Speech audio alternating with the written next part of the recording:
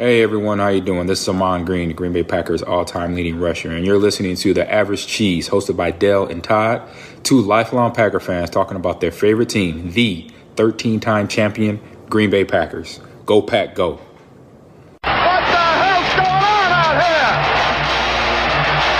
Everybody's grabbing out there. Nobody's touching. Just grabbing, everybody. Grab. Nobody touching. Farm back to throw his first one. Going deep. Has a man open. Andre Rison. Rodgers in trouble. It's going to get there. He turned 32 yesterday. Does he have a vintage moment in the end zone? It is caught for the win. So welcome to episode 42 of the Average Cheese Podcast. I'm Dale Lobo. Peter Jones is with me as always, and Todd is feeling under the weather because of his second COVID shot. Thanks to Dwight at ddgcustoms.com and Rhonda at R&M Management. We appreciate all the money you're going to put in the cuss jar. Remember, we cuss for charity. So every time I cuss, Habitat for Humanity gets another quarter. And Dave, I should probably introduce you before I start talking about you cussing. If you want to cuss, I'll put your quarters in today. Damn it. All right. So we have a special guest today, Dave Birkett. He's a Lions beat writer for the Detroit Free Press. Hall of Fame voter. So we need to have you on again if I don't screw this up too badly, because I'd love to talk about the Hall of Fame at some point. 3-time Michigan Sports Writer of the Year. That's very impressive, sir. So Dave Birkett, it's nice to have you on. How are you today? Hey, I'm doing good. You guys doing well? Yeah, doing great. Really doing well. So yeah, we cuss for charity. So every time you cuss, I'll just drop a quarter in the jar if you feel like it. Hell yeah. There we go. Yeah. And I have a real jar because I don't have the electronic, capabilities of doing that any other way. So let's talk a little bit about the Packers, Peter, before we talk to Dave. Packers have signed every draft pick except Eric Stokes and Amari Rodgers. Any thoughts on when that might happen, when we'll have everybody in the mix? Yeah, I figured that's just a timing thing. Probably with Stokes being the first round pick, there's probably a discussion there around how much of his signing bonus or how much is it guaranteed. Not the signing bonus, but how much of the base salary is guaranteed there. But that's probably what that conversation's about. Amari Rodgers, I would imagine that's just a timing thing. In this day and age with the rookie salary pool and stuff, I don't foresee any issues. I think it's just a matter of days, I would imagine. Right. It's pretty slotted, right? I mean, there's not a whole lot of variation. So in Packer land, any quarterback news is news, right? Anything that gets talked about is a big deal. Blake Bortles being signed. The Packer Twitter went just absolutely viral. Ridiculous amounts of things being said about, Blake Bortles and how much of a clown he is. And then there's, of course, has to be that comparison. He's also won 2 playoff games, comparing him to Aaron Rodgers like he might be the next Aaron Rodgers.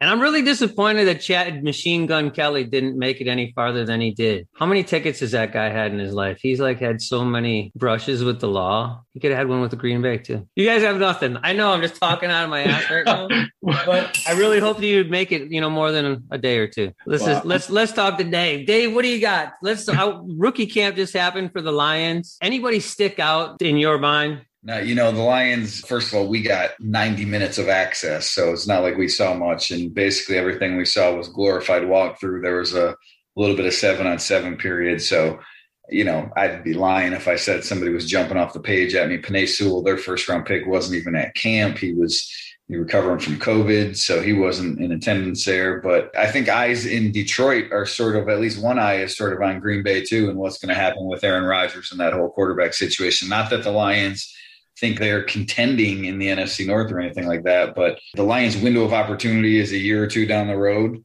But if Aaron Rodgers isn't there all of a sudden, the NFC North, becomes up for grabs in that year or two. And maybe the Lions in this rebuild have, maybe it picks up pace a little bit and the Lions are suddenly contenders in the NFC North at some point.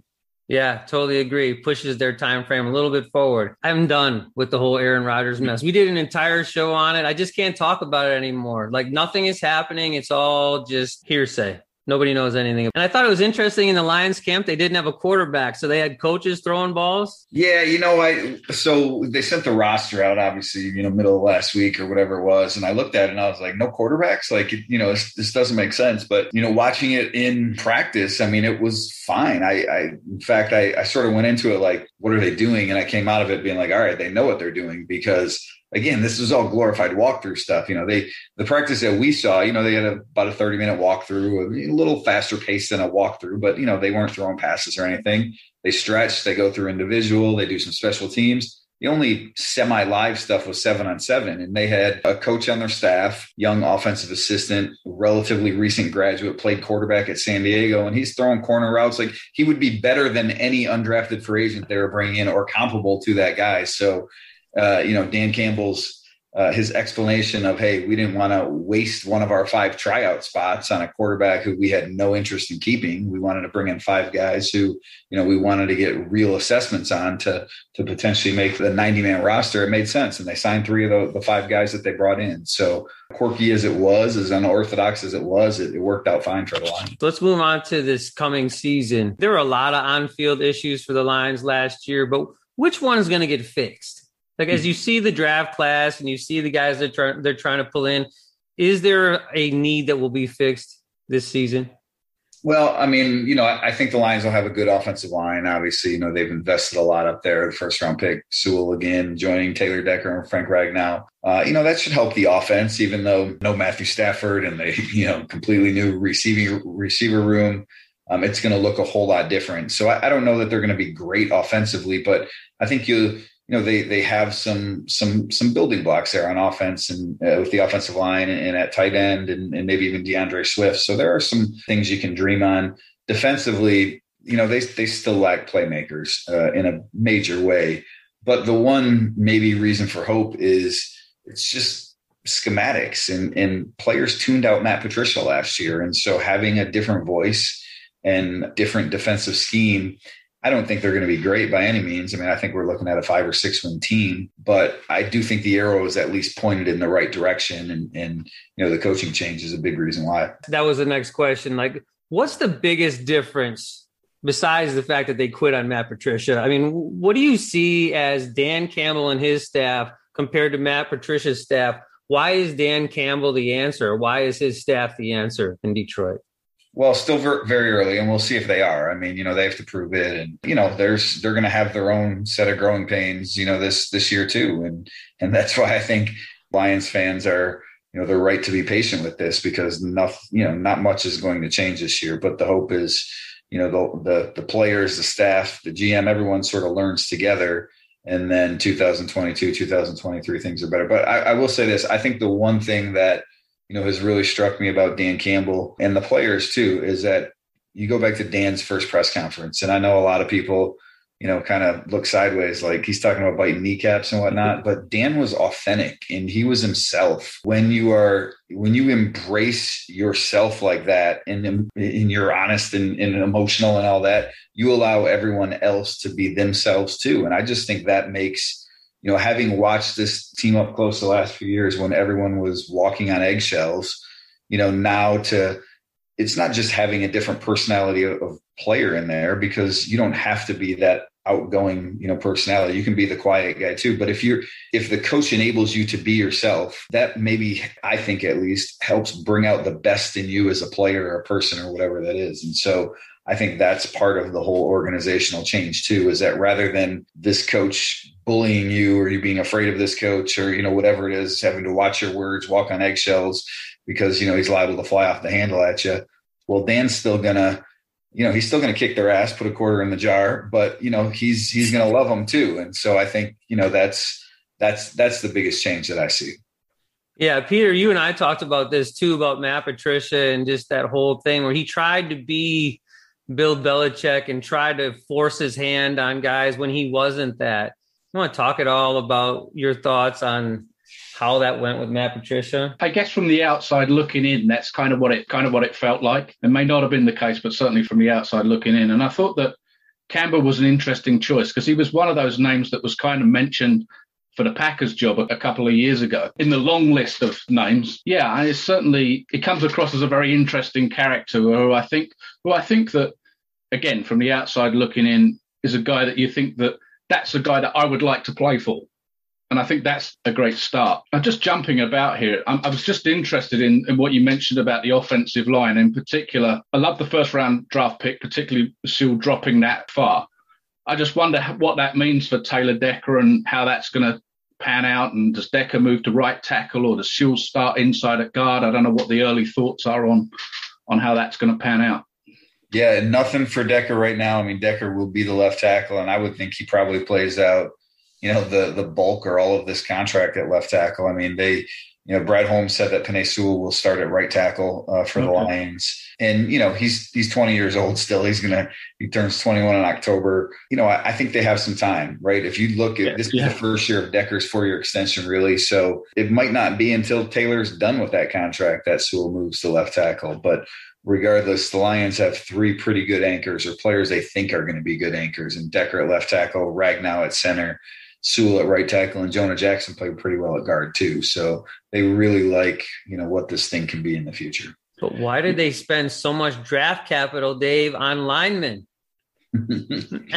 I think it's partly the way the board fell, and partly, what they want to do, need to do. I mean, look, we've been talking up here forever that they, how thin they were on the defensive line and need to get some pass rush. And, they're going to run more of a 3-4 this year. And, I think McNeil, their 3rd-round pick, Aleem McNeil, he's probably going to end up being their nose tackle. I thought John Pennicini played pretty well at nose last year, but McNeil is maybe a little more explosive, and that's, what they want. Levi Onwuzurike, sort of the same thing.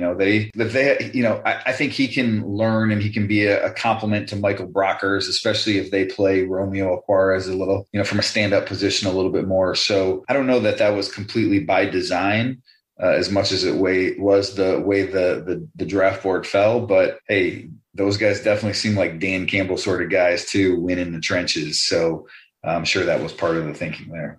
Yeah, they certainly showed their hand, right? This is how we're going to build this team. We're going to build it from the lines, and we'll see what we have from there.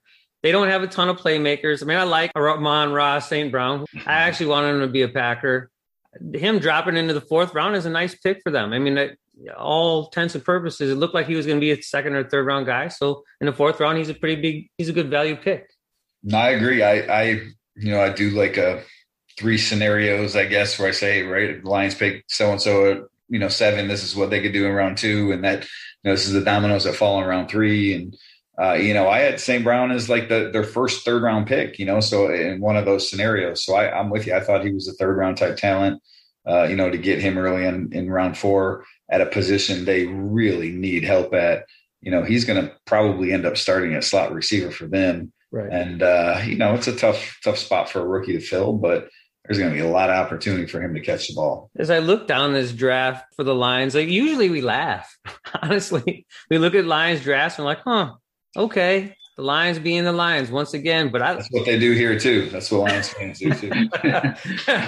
But I like this draft. I mean, there's just a lot of great players on here. Peter, your favorite player from the NFL draft is on this board. He is indeed. So Jamal Jefferson was a guy that I picked out months ago to a degree because he reminded me a little bit of Aaron Jones. Yeah, and I thought that Jefferson would go earlier. I thought he would have been a nice pick for the Packers later, around 5, 6, 7. So I think it's an excellent pick for the Lions. And that was the pick after the Packers picked Kylan Hill, I guess. I love Jefferson as Dale said, from months ago. So I love that pick. The interesting thing for me, jumping all the way back to the 1st round, was had Kyle Pitts dropped to 7, and I know that was quite unlikely, but had he dropped to 7, would he have been of interest to the Lions? Even though they've got Hockenson, Pitts would be a difficult guy to pass up, I would have thought. Yeah, absolutely. I think, I spent a little bit of time with Brad Holmes, before the draft and like the morning of the draft. And,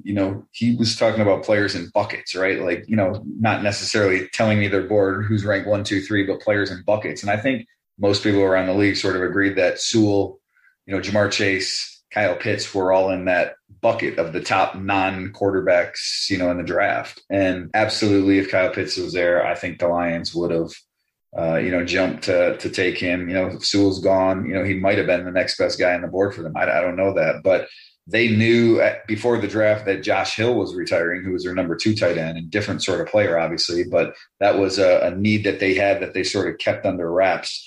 And it came out, a few days later that Josh Hill was retiring. So I think Pitts would have fit any offense, and certainly the Lions. And that's the thing with Pitts, because you feel like you can line him up. He doesn't fix your wide receiver problem, but he would go a long way because you can line him up out there. You can line him up anywhere. Yeah, but all that being said, I agree 100%. But I can't. The emotion that you saw for them taking Sewell, that was genuine. I mean, they were extremely thrilled to get him, and like I said, he's a 20-year-old. I think Pitts is the only player that was younger than him in the draft. So regardless, you're going to get a guy that has enormous upside. Yeah, 100% agree. I mean, I think Sewell was putting the quarterbacks to one side, so I think that's a whole different discussion. The draft, other than Trevor Lawrence, probably.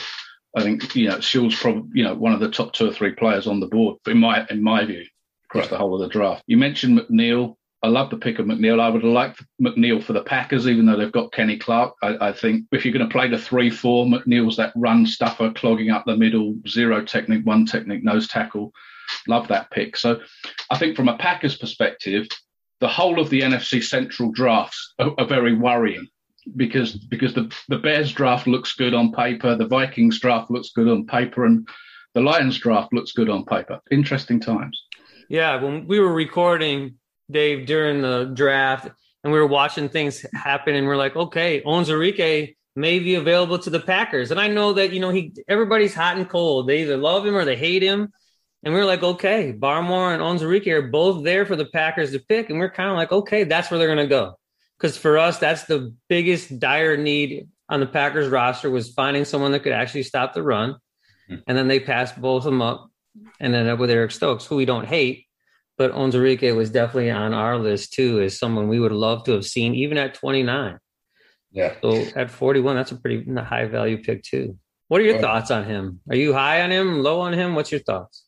There are a couple guys, just to be honest, in round 2 that I would have preferred the Lions to draft, but I'm not, down on the pick by any means. I mean, Jeremiah Owusu-Koramoah I thought would have fit and filled a big need at linebacker. The safety from TCU, I thought same thing. Would have been a good addition. I get the Onwuzurike pick. I think you're right.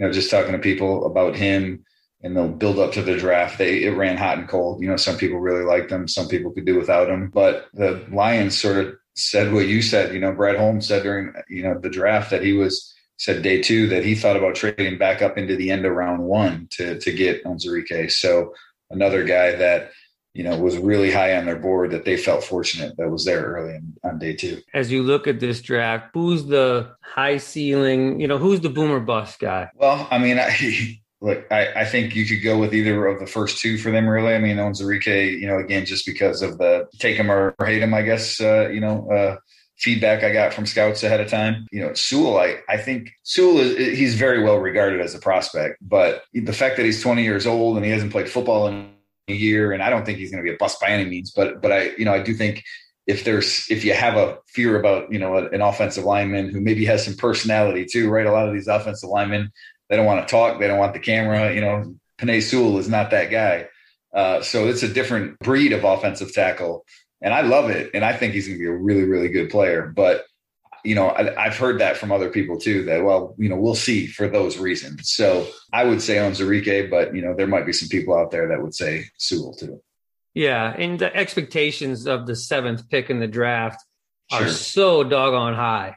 I mean, he could be a very good player, but he was the 7th pick in the draft. If he would have been the 30th pick in the draft, and he's a good player, then no one, cares. But when you're I think that's part of it too, because it's not just 7, like people were talking about this guy, a year ago, right? Because he started as a 17-year-old in the Pac-12 and he played well. And then, he was the Outland Trophy winner as a sophomore, as an 18, 19-year-old. And so people were, this guy's Anthony Munoz, and that's a lot to live up to. And I don't, you're never going to put that on anyone that he's that, type of guy. But if he doesn't live up to those expectations, there will be people out there that say, he loved the camera too much, or he couldn't play right tackle, or, whatever it is. So there is a lot that he has to live up to.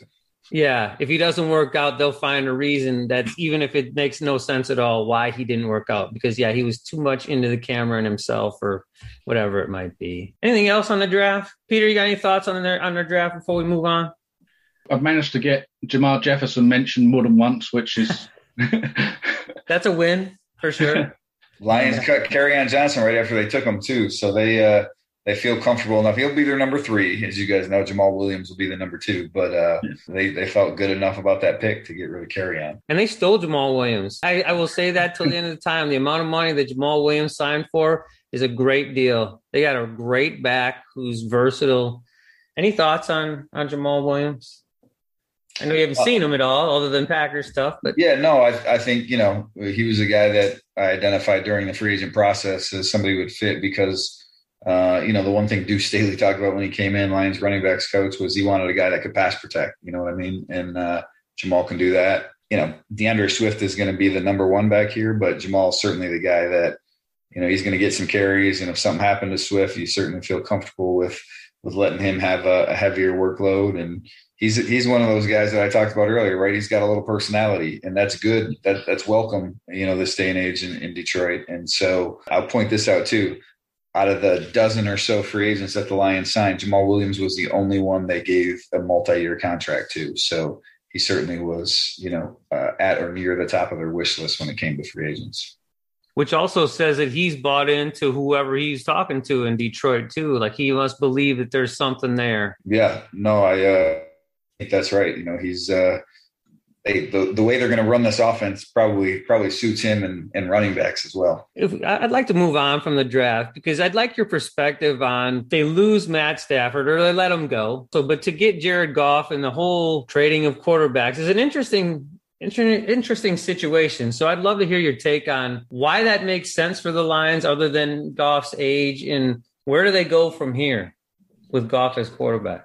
Yeah, I don't know that they would have traded Stafford if Stafford didn't go to them asking for a trade, but I 100% think it was the right thing to do. This was something that I'd written about plenty last fall, even before that, something that had been a popular, debate on sports radio out here. Stafford, 12 seasons, good player, no doubt about that, but they never won anything, only 3 playoff appearances. It was time for a change, and having a new coach, new GM, new quarterback, new everything. It just makes sense to start ground level and build this thing, blank canvas for Brad Holmes to build. And I don't know if Jared Goff is going to be the guy they build around. I don't think he will, but he's 26. He was in a Super Bowl a couple of years ago, so you don't want to, write him off.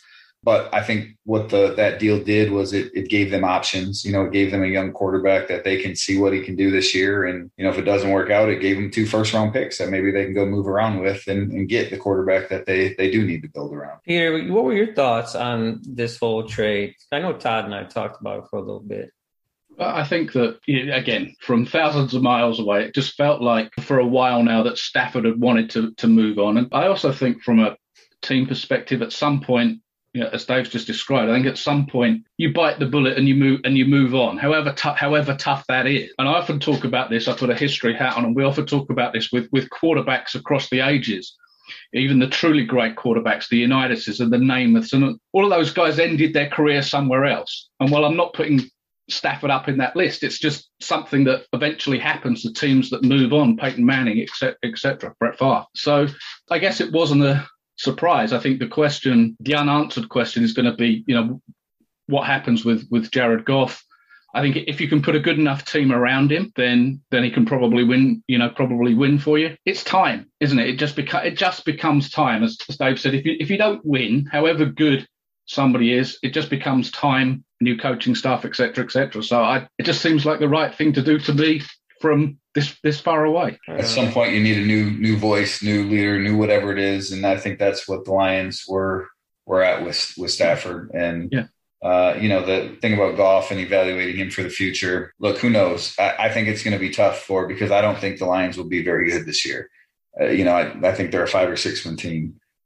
Jared Goff has played better when he's had good protection, like any quarterback, and so maybe that helps him. But I also think that the end of the day, as I look ahead, right, if we're doing this in January and we're talking about a 5 or 6 win team, is anybody going to look at a 5 or 6 win team and say, yeah, that's my quarterback to build around? I just have a hard time seeing that take place. So again, while I say don't write Jared Goff off. He's 26 years old. He played in the Super Bowl.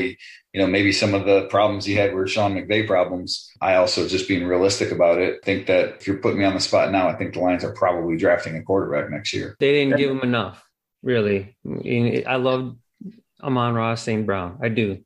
But it's Quintez Cephas. You know what I mean? That's pretty much it. Tyrell Williams, maybe? Yeah. Tyrell Williams, Brashad Perryman. I mean, those are their top receivers. Yeah, exactly. I mean, it's TJ Hawkinson. So, he doesn't have a lot to work with.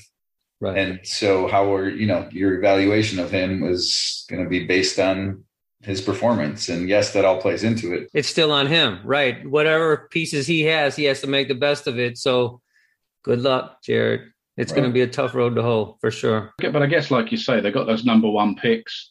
Next year's quarterback class, Howell, the kid at Oklahoma, I guess, Rattler, one of those guys perhaps next year. Yeah, we'll see. I don't know enough about the quarterbacks yet to, have any opinion, but yeah. And I think, your point, look, Aaron Rodgers is, he's complained he's wanted his talent, a receiver and all the skill positions over the years.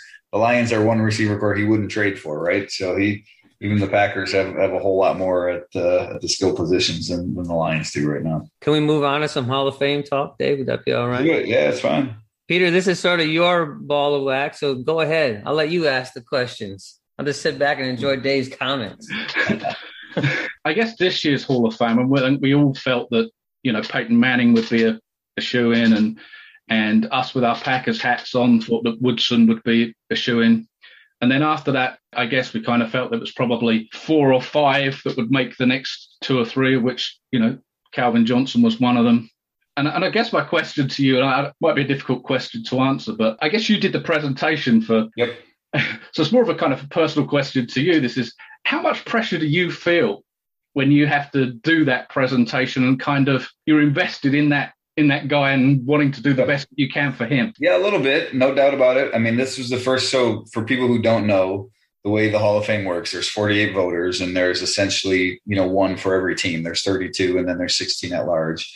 And typically the voter from the city or from the team that covers the team is the one that makes the presentation when the player, is in the Hall of Fame. So it's my responsibility to do, Detroit Lions guys. And, I think this was 6 or 7 years. And of course, Calvin's the only one that I've had to present because the Lions just don't have anyone that's been worthy of induction. And so, yeah, this was my first time doing it. And I thought, Calvin was number 3. He was number 3 on the list to me, right? I thought Peyton was in and Charles was in, and I thought Calvin deserved to be in. But I also know the of the situation when it comes to receive.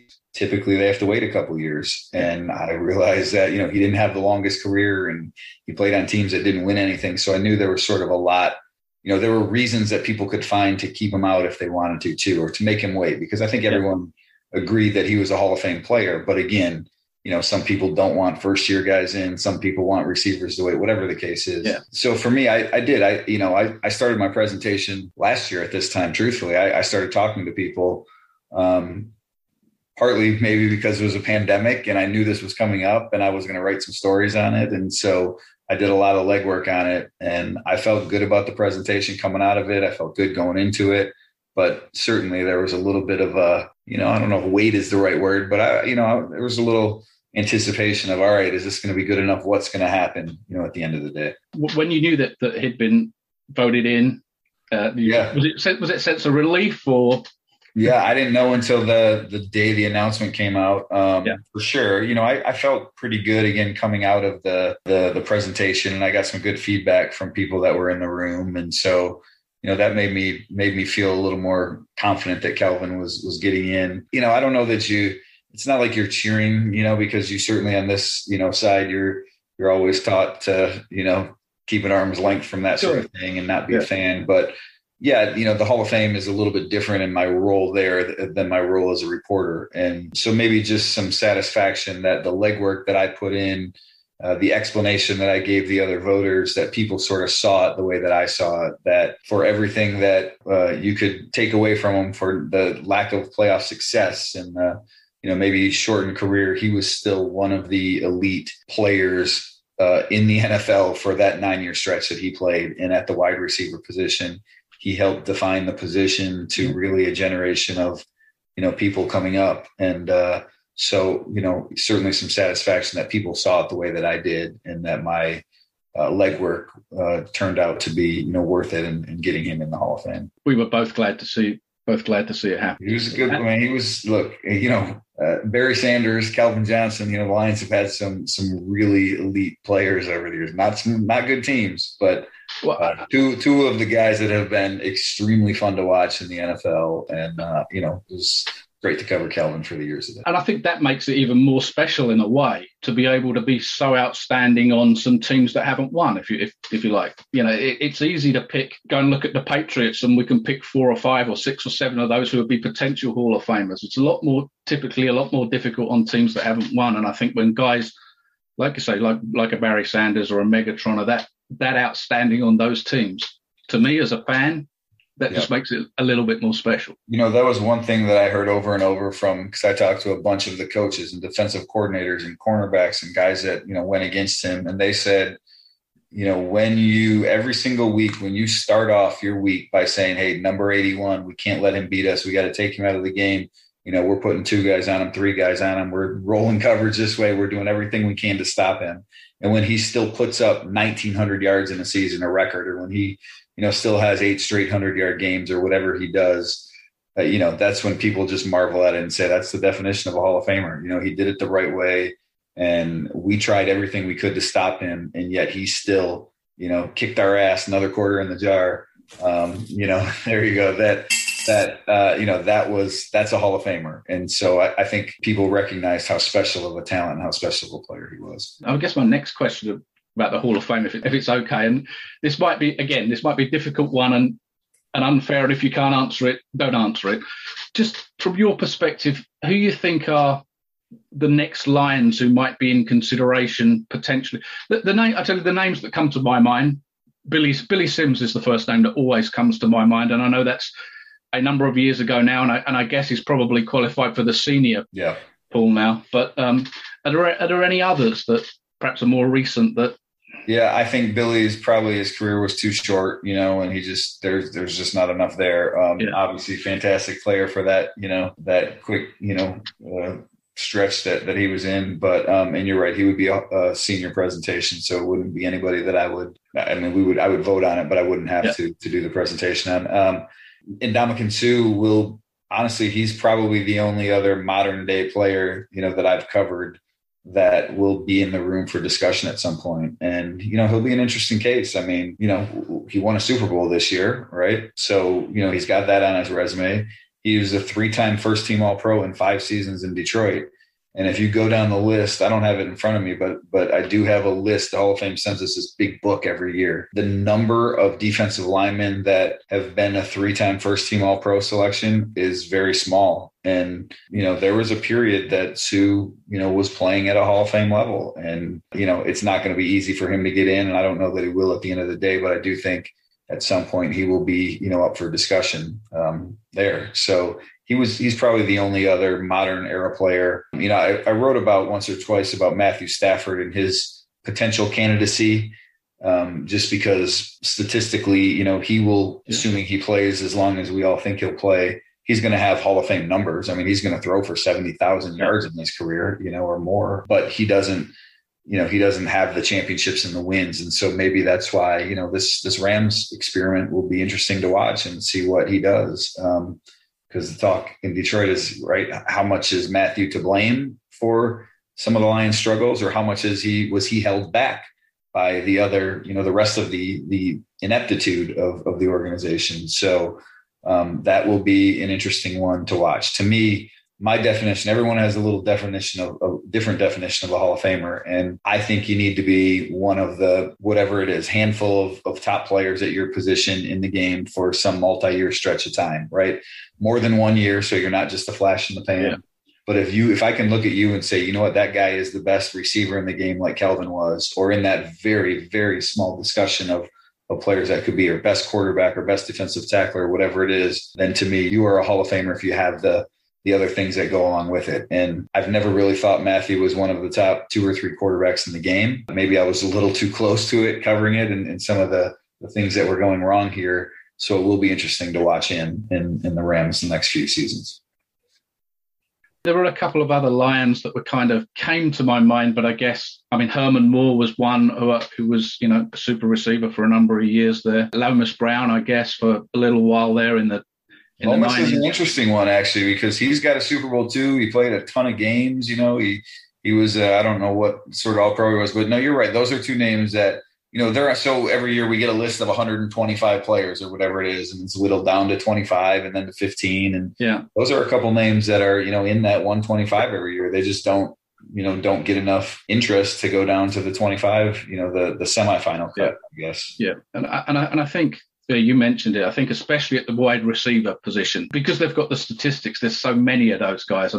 From a Packers perspective, we always look at Sterling Sharp, and his career being cut short through injury and what have you, but we always think he ought to be there. But I guess receivers, there's so many of them. No, I really appreciate you answering those questions of Hall of Fame. That something, as Dale knows, I'm kind of a history kind of Funny, I think I'm going to take the kids to the Hall of Fame Memorial Day weekend. We're talking about just getting away for a couple of days. And I was like, we go down to Ohio. Got a buddy in Pittsburgh. We'll go see him, go watch a Pirates game. So we'll see. Awesome. The thing Dale doesn't know about me is when it comes to college football, that the University of Michigan is my team. I did not know that till today. I don't know how I could say that from being a Packers fan. And that's thanks to Ron Kramer, who obviously, just a little story here. I met Ron Kramer at the University of Michigan, and, God rest him. And he introduced me to Lloyd Carr, who was the head coach there back then. And no sooner had I got home from the States than I'd got a letter from Lloyd Carr just basically saying how great it was to meet me, et cetera, et cetera. Now, he didn't even have my address, so Ron Kramer must have given it to him. Wow. And it was just a wonderful thing for a guy, 4,000 miles away to have. Just those kinds of things are just so neat. Yeah, I grew up a Michigan fan. I went to Michigan State, so that was a different dynamic, obviously, when I went to school. And like I said, being in this chair, you sort of all the fandom is beat out of you. So I don't root for anyone right now, but my interactions with Lloyd Carr, he was always a nice guy to me. Enjoyed dealing with him when I covered Michigan for the year that I did. So I can see how he could do something like that. Any thoughts before we let you go, Dave? I really appreciate you being on. Like, thoughts about the North in general. I guess I'll just close with this. I do think, right, Packers are clearly the team to beat, Super Bowl contender, as long as Aaron Rodgers is around. My thoughts being here in Detroit, and again, it's something that I've written about is, and why I've been on the Lions the last couple of years to draft a quarterback or consider quarterbacks, Tua and Herbert 2 years ago. And really Trey Lance, had he been there this year, is because I do think, look, from all these other teams' perspectives in the North, but specifically the Lions, the Packers have had a Hall of Fame quarterback for 30 straight years, right? Brett Favre to Aaron Rodgers, no drop off, 30 straight years. That's a tough thing to compete with. And so as bad as the Lions have been historically, like, even when they've been good, you're competing against a no doubt Hall of Famer at the most important position in football. And you're just not going to be able to have sustained success if you don't have the same thing. And so I look at this for the Lions, for the Bears with Justin Fields, the Vikings at some point, even the Packers with Jordan Love. The next decade, the next iteration of the NFC North is going to be about who nails the quarterback position. And maybe it's Jordan Love. We don't know. Maybe it's Justin Fields. Maybe it's whoever the Lions, Jared Goff, or whoever the Lions draft or the Vikings draft. But to me, I think the Packers, as long as Aaron Rodgers is there, are Super Bowl contenders. The minute he's gone, it's about whatever team in the North nails the quarterback position. And that's why it's this great unknown. And I don't have a problem with the Packers drafting Jordan Love for that reason. And I think the Bears were right to trade up to get Justin Fields, and we'll see what the Lions do. But to me, that will tell the story of the next, decade plus in the NFC North. Well, let's leave it there. How could we end it any better than that? Say thank you very much. Thank you for indulging this guy so far away, and I appreciate it. Thank you. Yeah, anytime, guys. Happy to do it. Maybe we'll do it again one day. Awesome. Thanks again. Have a great night, Dave. All right, guys. We'll talk to you. Interesting to talk to. That's not a fan. You know what I mean? Like talking to a reporter, that's a different perspective than what we've had, for sure. Yeah. And it's interesting because he can't take sides. He can't say what his favorite Lion is. He can't do any of those things because he has to deal with those folks and those players on a daily basis. So that was really an interesting conversation. It is interesting when you see some of the Packers beat writers, and they make a point quite often of saying we're not fans. And I think if you were a fan, I think it would be difficult to be kind of a beat writer having to write that stuff all the time and trying to be as fair as you can. Yeah, that was awesome. Any other thoughts, Peter, before we go? No, who you got lined up next? John B., who has done Vikings podcast in the past. So we will have him on next Tuesday, maybe a little bit earlier, so you're not up till, the crack of dawn. But we'll have John B. on next week, and we're going to look for somebody in Bears podcast world, maybe a writer. I'd like to do one on each team in the North and go forward from there. That was really cool. That's a nice perspective to get. So thanks for listening to episode 42, the John Brockington version of the Average Cheese. And go Pack Go. Peter, say go Pack Go. Go Pack Go.